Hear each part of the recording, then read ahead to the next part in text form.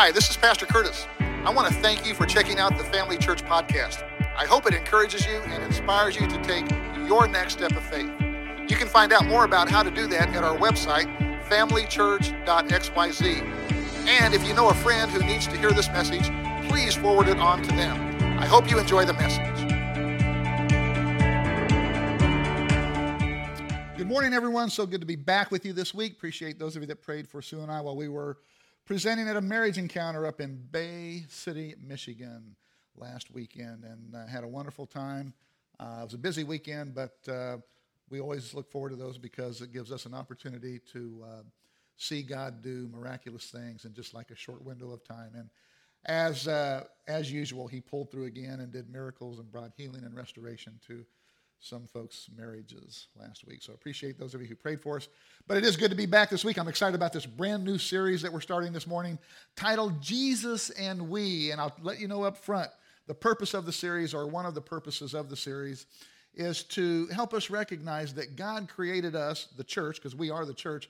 God created us to be not independent of each other, but interdependent upon one another. In fact, God actually designed the life of faith to be lived out in the context of community. Occasionally, I'll hear someone talk about their faith, and they'll talk about it kind of like it's a private matter. They'll make a comment, something like, well, my faith is between me and God. This faith is between me and God. Well, I respectfully disagree with that notion, because the only time, there are two times that your faith is really strictly between you and God. That's at the beginning of your faith when you come to him, confess your sins, invite him to be Lord and Savior of your life, and at the very end when you stand before the judgment seat of Christ, okay? Those two times are really the only times that it's just, you want to talk about, your faith being between you and God.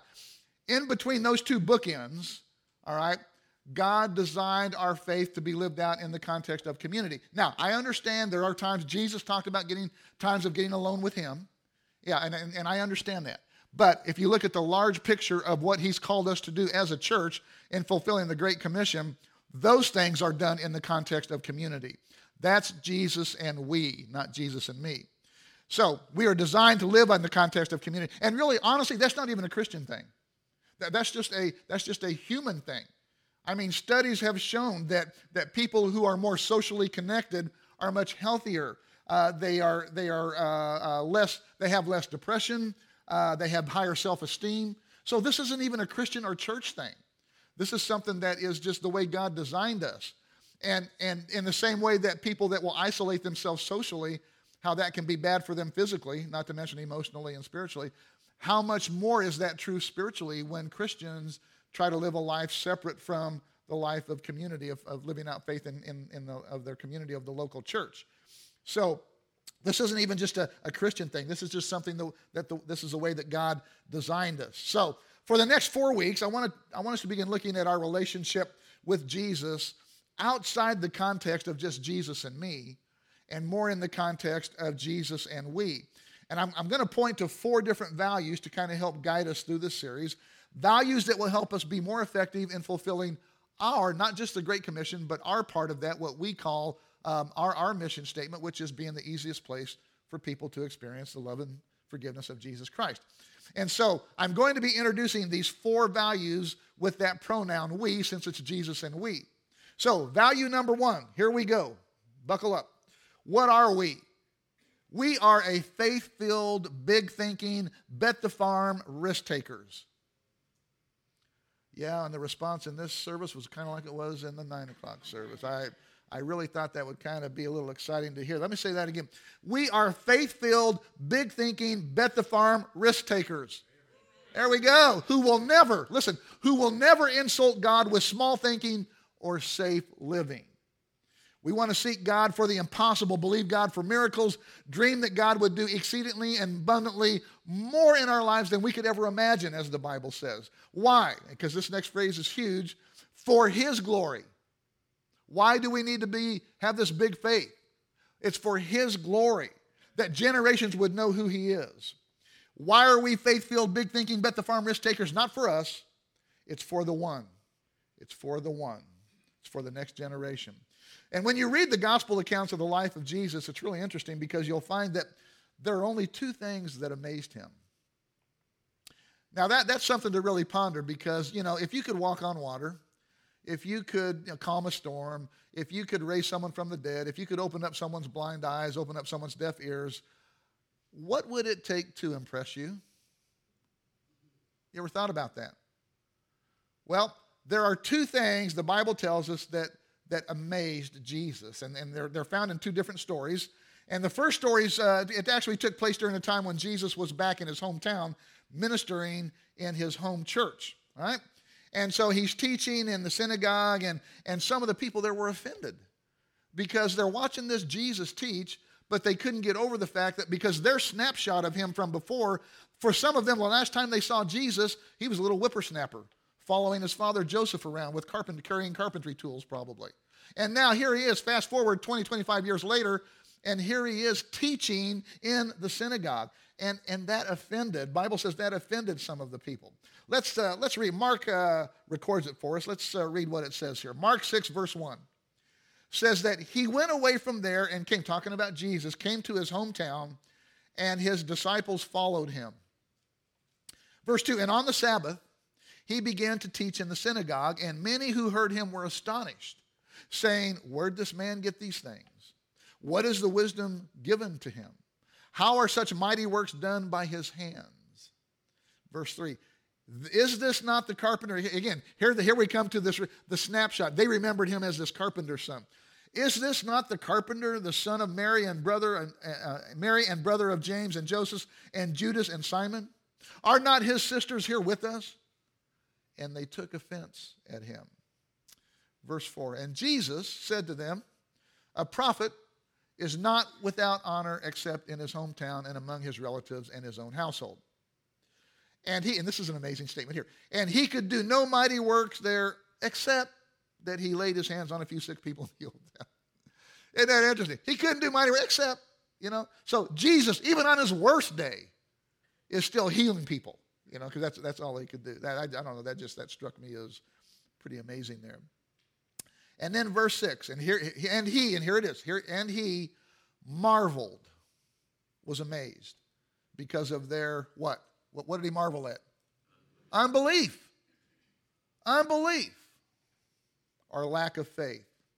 The second story we're going to look at is found in Luke's gospel. It's the story of a centurion, a Roman centurion whose son had fallen seriously ill.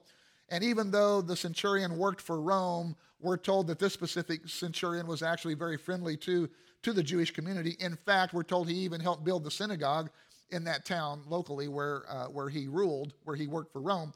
He actually helped build the synagogue there. So he worked for Rome, but apparently he was a friend to the Jewish people and the Jewish elders.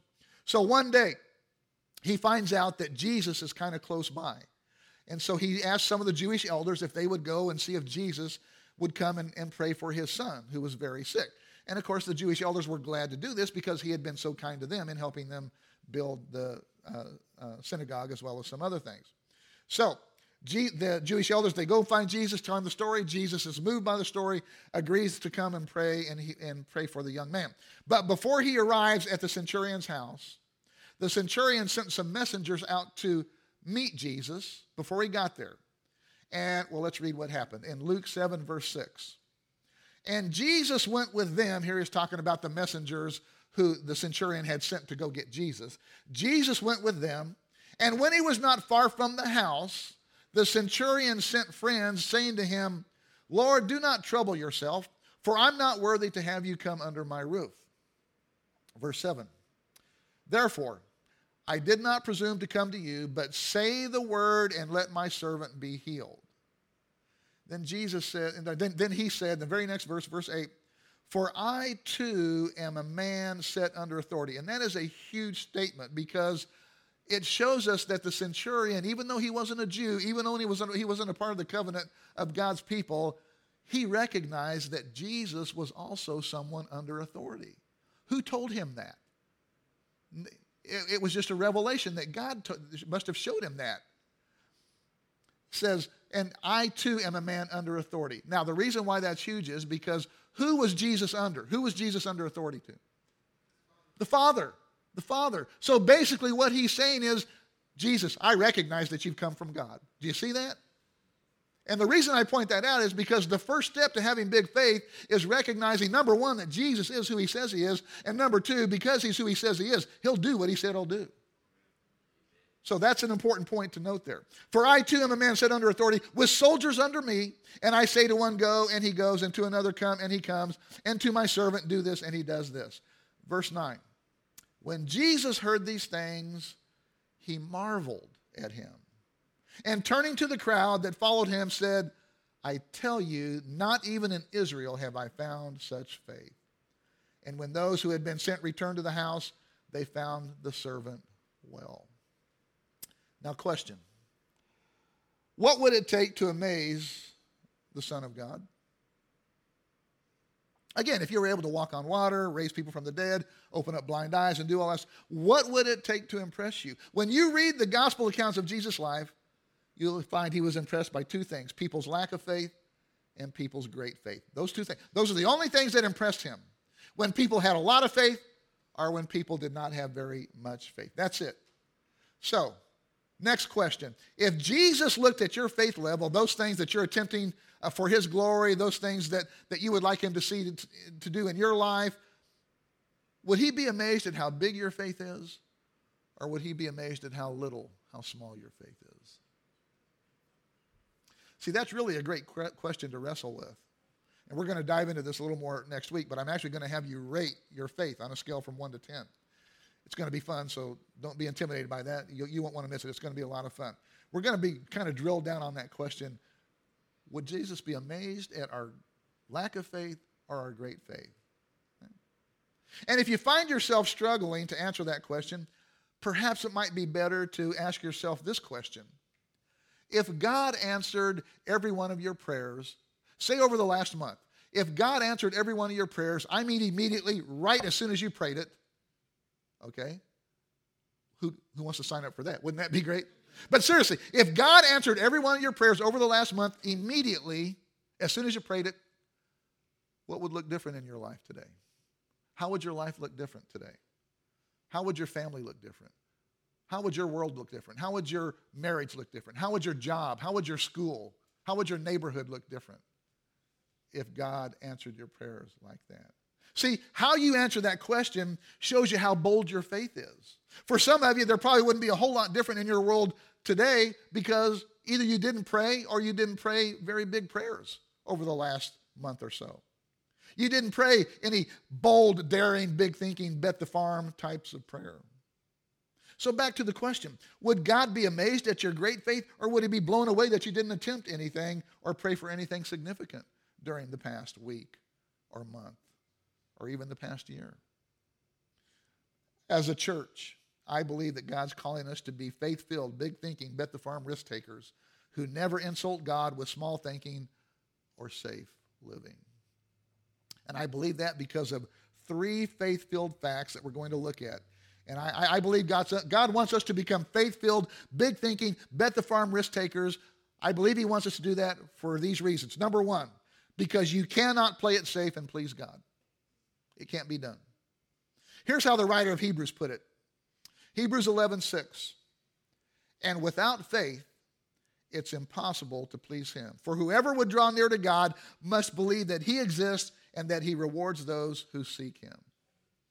Interesting statement. Without faith, it is impossible. Not hard, not difficult, impossible. In other words, if you could do everything within your own power, then you wouldn't need faith, would you? And without faith, it's impossible to please God. See, here's the problem with faith. Faith isn't always neat and clean and packaged, is it? I mean, there's some days when faith is easy for us, like when you're praying for that parking space right up by the front door. You know, it doesn't take much faith for that. But then you bump into some things sometimes, and all of a sudden faith gets a little messy. And you got a life and death issue at stake. And that's hard, isn't it? That's hard. Those are the points it's hard to believe in a God that you can't see. Right? Those are the times that you start entertaining doubts. Right? So I'm throwing it out there. I live in the same world that you do. Sometimes it is hard to have faith. But those are the times that our faith really needs to kick in. So when that happens, when life gets messy and you bump up into those things that make it hard to follow and obey a God that you can't see, what do you do at that point? That's why it's called faith, because it's not proven what's going to happen. You know, one of the greatest examples of this is Peter. When all the disciples were in the boat that one night and Jesus comes walking on the water, and Jesus is like, hey, anyone want to come out here with me? And Peter, the crazy one, he's the only one that takes Jesus up on his offer. He gets up and he steps out of the boat and he starts walking. Of course, you know the story. He started sinking. As soon as he took his eyes off of Jesus and started looking at the circumstances, that's when he started sinking, right? But here's what you need to remember about that story. At least he tried. There were 11 other guys in there that didn't even try. Didn't even try, right? There was no guarantee what would happen on Peter's third or fourth step until he took that first one. But at least he tried, right? I think that sometimes it's hard for us to even just take that first step because we're afraid that we're going to fail. I was trying to think of a scary time in my life that I really had to lean into God and my faith needed to kick in. And one of the times I thought about was years ago. Sue and I took a trip to Merida, Mexico, and visited Galen and Veda Scott, who had planted a church in Merida, and so in the Yucatan there of Mexico. And one day we just wanted to just take a free day. We went sightseeing, so they took us to the Mayan ruins, Uxmal, U-X-M-A-L, Mayan ruins, and of course, it was a fascinating experience until I climbed the pyramid. Anyone ever climbed a pyramid? Anyone ever climbed one of those pyramids? Tell you, what they don't tell you is it's a completely different ball game coming down a pyramid than it is walking up the pyramid. Because when you're walking up the pyramid, you don't realize how high you're going up. The Mayan feet were small feet. You know, they were the Mayan Indians, you know, so they had small feet. And so those steps on pyramids were designed to fit Mayans' feet, not North American gringos' feet. And so, but that's why they walk at kind of sideways to make sure their whole foot would land on that step. And they would do that, and then they kind of go, you know, zigzag like that. So anyway, I get up to the top of the pyramid, and of course there's someone up there that kind of gives you the little tour of the little couple of chambers up there where the Mayans, you know, worshipped and so forth. And then you go out the other side of the top of the pyramid, and that's where you go down. And I stepped out there, and I looked down, and I kid you not, that almost looked like a cliff. You wouldn't think so, but it scared me because it was like I felt like I was going to fall. Started getting dizzy, and I noticed that there was this rail that had this cable on it that went from the top of the pyramid down to the bottom. That wasn't on the other side where you come up, but it was on the side where you go down.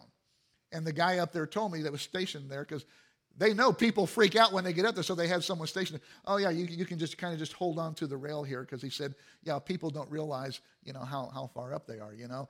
And so I'm sitting here, and I asked him, I said, so has anyone ever died from doing this? And he said, not yet. And it didn't help about that time when two teenage girls, mind you, just come bouncing out the thing, and they do, start going down. And here I am, trying to decide if I want to put on my big boy pants or wet my big boy pants. But, you know, at that point, I got to do something to turn in my man card. What do? Turn around and go down backwards? I actually thought about going down backwards, but then I thought, this is no lie. People actually went down on their butts. People would scoot one step. It was that scary. People would freak out. They would just sit down and go down step by step. I don't know how long it took them. They were probably there 4 or 5 hours doing that. But I didn't know what was going to happen on step 4 or 5 until I took step number 1. That's the big one. That's the big one. And so I held onto that cable and I took that first step, and I'm 83% sure I didn't say a cuss word. 100% sure I thought one. But don't judge me till you've been on top of a pyramid, right? See, at that moment, I was kind of having my own faith crisis. I'm praying, God, if you ever helped anyone, right? See, oftentimes Our fear of failure is what keeps us from taking that first step of faith. Because, see, here's the thing. People think that failing means they're missing God, and that's not true. That's not true. When you fail, that doesn't mean that you've missed God. Did Peter fail? No. But he was the only one that was willing to step out of the boat, right? Here's something that I've discovered. You're not going to want to hear this, but I'm going to go ahead and say it anyway. Failing is often the first step to discovering God. It is. It is. In our desperation, when there's no plan B, right? And we're in that place where if God doesn't, what else? What other options do you have? And you know what? It's not even failure when you look back on it, because God will redeem that. God has a way of redeeming those things, right? I would even argue, if you're not failing every now and then, you're playing it way too safe. Without faith, it's impossible to please God. So would God be amazed at your great faith? Or would he be amazed at your lack of faith? Principle number one is simply this. You cannot play it safe and please God. Point number two is this. As long as you have a guarantee, you don't have faith. As long as you have a guarantee, you don't have faith. The writer to the Hebrews said it this way. He said in Hebrews 11:1, now faith is, okay, what is faith? What is this thing we're talking about, faith? Well, he's about to tell us here. Faith is the assurance of things hoped for. Notice this isn't guaranteed. We're still in the hoping. I hope this is you, God, right? Faith is the assurance of things hoped for, the conviction, some translations say the assurance of things not seen. The problem for many of us is we want a guarantee. We want to know on the front side what's going to happen on the back side before we take that step. Is this going to work? Is this going to work? Right? Like in third grade, when you're going to ask the girl to go with you. Right? But before you give her the yes-no question, you give her the pre-ask question, which is you ask her best friend, hey, if I ask so-and-so to go with me, do you think she'll go with me? And if she comes back and says, yeah, well, then you get out the note. Will you go with me? Check yes or no. Which I've always thought that was interesting, because where are we going? Fortunately, no girl ever hit me up on that. Hey, will you go with me? Go where? Recess. I don't know. Where are we going, right? We want that assurance before we put ourselves out there, right? You don't want to crash and burn. That would be too embarrassing, too hurtful. The point being, you can't have it both ways. You can have faith or you can have control.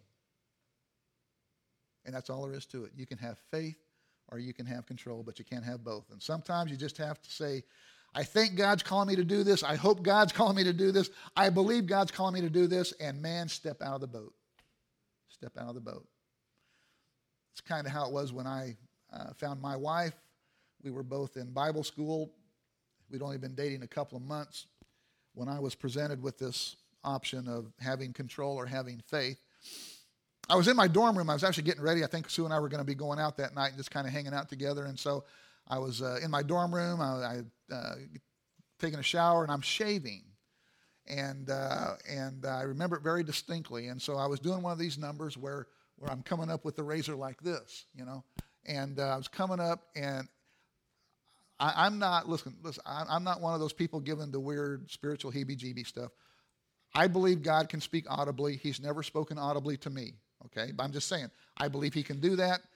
But this was probably the closest to an audible voice that I've ever heard from God. I'm coming up with that razor like that, and I heard two words. Again, not audibly, but just in my spirit. And the two words were, ask her. And I knew it was God for two reasons. Number one, I knew who the her was that I was supposed to ask. And number two, I knew what I was supposed to ask her. I knew it was God asking me, telling me that I needed to ask Sue to marry me. Okay? And the other reason I know it was God is because, man, I felt like my heart was going to jump out of my chest. I mean, it was just pounding, racing. And so I called Sue. I said, hey, let's meet over at that picnic table by the auditorium, because between her dorm and the auditorium, where we had all of the sessions and worship and so forth, there was this big tree with a picnic table under it, and lots of times we kind of hang out there. So I called her and said, well, let's meet there. So I met her there, and my heart's still racing, and I'm ho-humming around, and you girls are going to hate me for this, but about that point, I reverted back to my third grade mentality, and I didn't give her a note that said check yes or no, but probably the closest thing to that. I just kind of ho-humming around, and I said, so what do you think about getting married? I kid you not. I kid you not. Because, I kind of wanted to ease the sting. I'm not going to get down on one knee. Because once you're down on one knee, you're out there. Right? If they say no, you're kind of... So I ho-hummed around, said, what do you think about getting married? And her response was, sounds good to me. Sounds good to me. So we're talking a little bit, and I kind of told her what I felt like, God had told me, just not, minutes before, half hour before. And then she shared this with me, and this part kind of does give me spiritual goosebumps, every time I think about it. But she had just, because we kind of synchronizing the time. She said, well, what time were you doing that? And I told her, and she said, that's about the time that I was praying, and I asked God, I basically asked God, I said, hey, if we don't have a future together, that to show me and to show you, and it was time to move on.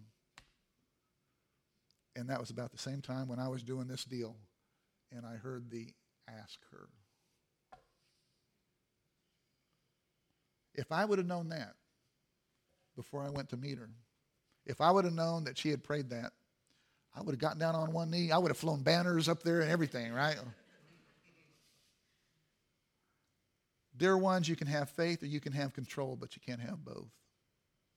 Some of you are going to have to let go of control. Start exercising a little bit of faith. Take a step of faith. And then point number 3. To step towards your destiny, you have to step away from your security. In order for us to continue moving forward and reaching the lost, the unchurched, and being the easiest place for people to experience the love and forgiveness of Jesus, we're going to have to step towards our destiny and away from our security. Because we will not continue to grow as a church the way things currently are. We've maxed out our space. Right? Now, not as far as here in the auditorium. I mean, there's things, we have 2 services now, and I actually mentioned at the first service because we've been having a lot more people at the first service, and so many, in fact, that I think it's becoming a detrimental thing because the church growth experts will tell you, there comes a saturation point where you reach a certain percentage of your seating, and people will not only quit coming, but you'll start losing people. It's this human thing. We like our space. We've been past that for a while in the first service, and so I encouraged them. I said, would you prayerfully consider coming to the second service? Because right now, if someone comes to the 9 o'clock, if an unchurched, dechurched, lost person, the one, comes to the 9 o'clock service and steps through that door back there, I'm sorry, at that point, we have not become the easiest place for them to experience the love and forgiveness of Jesus. And so I challenge them to step out in faith. Whatever it is that's causing you to come to the 9 o'clock, whatever those reasons are. And look, if you absolutely have to, fine. But look, this is about the one. I want you to understand this is all about the one. Trying to reach the one. For some of you, maybe it's not about security. Maybe it's more about convenience. Either way, asking you to step away from your comfort and security for the sake of reaching the one. And we would do well to remember that living for something bigger than ourselves is going to take faith. Should I say that again? Living for something bigger than ourselves is going to take faith. I mean, it's bigger than us, so it's going to have to take faith. Not just faith, but big thinking, bet the farm, risk-taking faith. Because logic says, wait till you have the resources to expand. Big thinking, big bet the farm, risk-taking says, let's do what we can and trust God to do the rest. We're doing what we can. We are doing what we can. We're doing what we're able to do, right? We're doing 2 services. Here in the next month, November, actually Halloween night, because Halloween's on a Sunday this year. Halloween night, and then the next 3 Sundays, the first 3 Sundays in November, we're going to be doing an outreach called At the Movies. And we're going to be doing 3 services. For those 4 weeks, we're going to be doing 3 services. Again, why? Because we're wanting to reach the one. We're wanting to create space. And I'm telling you right now, that 8 o'clock service is for you guys, all right? That's for you guys. Actually, we're going to, it'll be 8, 9:15, and 10:30 is what we're going to do. So they're going to be a little bit shorter. But again, we're going to be ministering like we never have before. But to reach people who've never been reached before, you got to do things that people aren't doing, right? To reach people who aren't being reached, you got to do things that people aren't doing, what other churches aren't doing. And that's what we're trying to do, is to reach these people. So sometimes it's not even a case of more servers, but those that are currently serving doing more. And that's going to be a stretch of faith for some of you. Big thinking, bet the farm, risk-taking faith. And even though we don't know for sure what's on the other side of that series, that's the faith part, the assurance of things not seen part. Even though we don't know how that's going to go, here's what we do know. I know that if we'll exercise big faith and trust God to begin getting involved in some capacity to do this, God will honor that. So a week later, 2 weeks later, a month later, we can look back on that as a time where, yes, we stepped out of the boat and God met us at our point of faith. And our faith is stronger now because of that. God will honor that. I know he will honor that. We need big faith to believe God to create more space for all the new families who are bringing kids to family kids on Sunday morning. Because whether you realize it or not, what we do on Sunday morning impacts more than just in here. We have a family kids dream team that works hard back there to teach our children about God. So it's not even about this space. It's about space back there as well. We have maxed that out as well. That's why we need big thinking, bet the farm, risk-taking faith, to believe God to do something to help us be more effective and efficient in fulfilling the Great Commission. And while it's true that buildings don't reach people, people reach people. But when people reach people, you got to have a building to minister to them, right? Okay. Okay, Pastor, why? Why is this so important? Have big thinking, bet the farm, risk-taking faith. Why is that important? Well, for you personally, it's important because it will help you navigate those tough times that you're going to bump up into. Those times when it's not so easy to believe in a God you can't see. And that's when you really have to have faith. So it's important for you individually. It's important for Jesus and me in that regard. But it's also important for Jesus and we as we move forward as a church in reaching our community. There's plenty of sinners out there. Even notorious sinners. I said that in the first service, and about 8 people turned and looked at Scotty Hutchison sitting right there. Because I used him as an illustration a few weeks ago. Hey, there's plenty of sinners in this town to go around for everyone, right? Even if every church was full, there wouldn't be enough for all the sinners in this town. So this isn't about having a big church. This is about reaching the one. This is about reaching the one. I believe God wants us individually and corporately to think big because faith pleases the heart of God. And when God looks at you, I want him to be amazed at your faith. And when God looks at our church, I want him to be amazed at our faith because I believe with all my heart in the next year, our God wants to do exceedingly and abundantly more than we could ask or imagine. So here's your homework assignment for this week.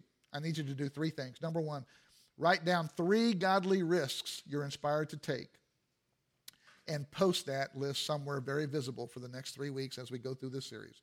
Write down 3 godly risks that you're inspired to take and put it somewhere that's very visible so you'll constantly see it as we progress through this series, right? And I'm telling you right now, some of you already know what 1 or 2 of them are because as soon as I said that, something came to mind. And the reason it came to mind is because God already called you out on it and you were too scared. So it's still there. He's trying to get you to step out of the boat. So some of you already know what 1 or 2 of those are. So write down 3 godly risks and believe God to lead the way and help you to do that. Then answer this question: what faith-filled step will you take to be more a part of the We in Family Church? What faith-filled step will you take to become more a part of the We in Family Church? For some of you, this might be taking the next class, next Sunday morning. If you haven't taken that, consider taking that. That's your next step. Maybe you've already taken that, but you haven't gotten plugged into one of our dream teams. Then that would be your next step.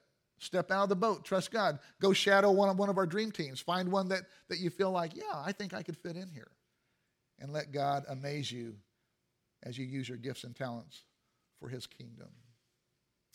And then third, pick one way to get on board with our faith-filled, big-thinking church and go bet the farm at familychurch.xyz/serve. In other words, put yourself out there. Just say, okay, I'm going to sign up for this. All right? God will honor that. So what are we? We are faith-filled, big-thinking, bet-the-farm risk takers. We will never insult God with small thinking or safe living. You believe that?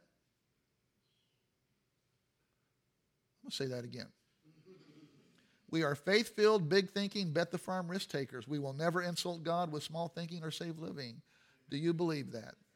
Amen. Let me pray for you. Father, as your church, your people whom you've called to live together in unity as we continue the mission that you've given us, not just the Great Commission,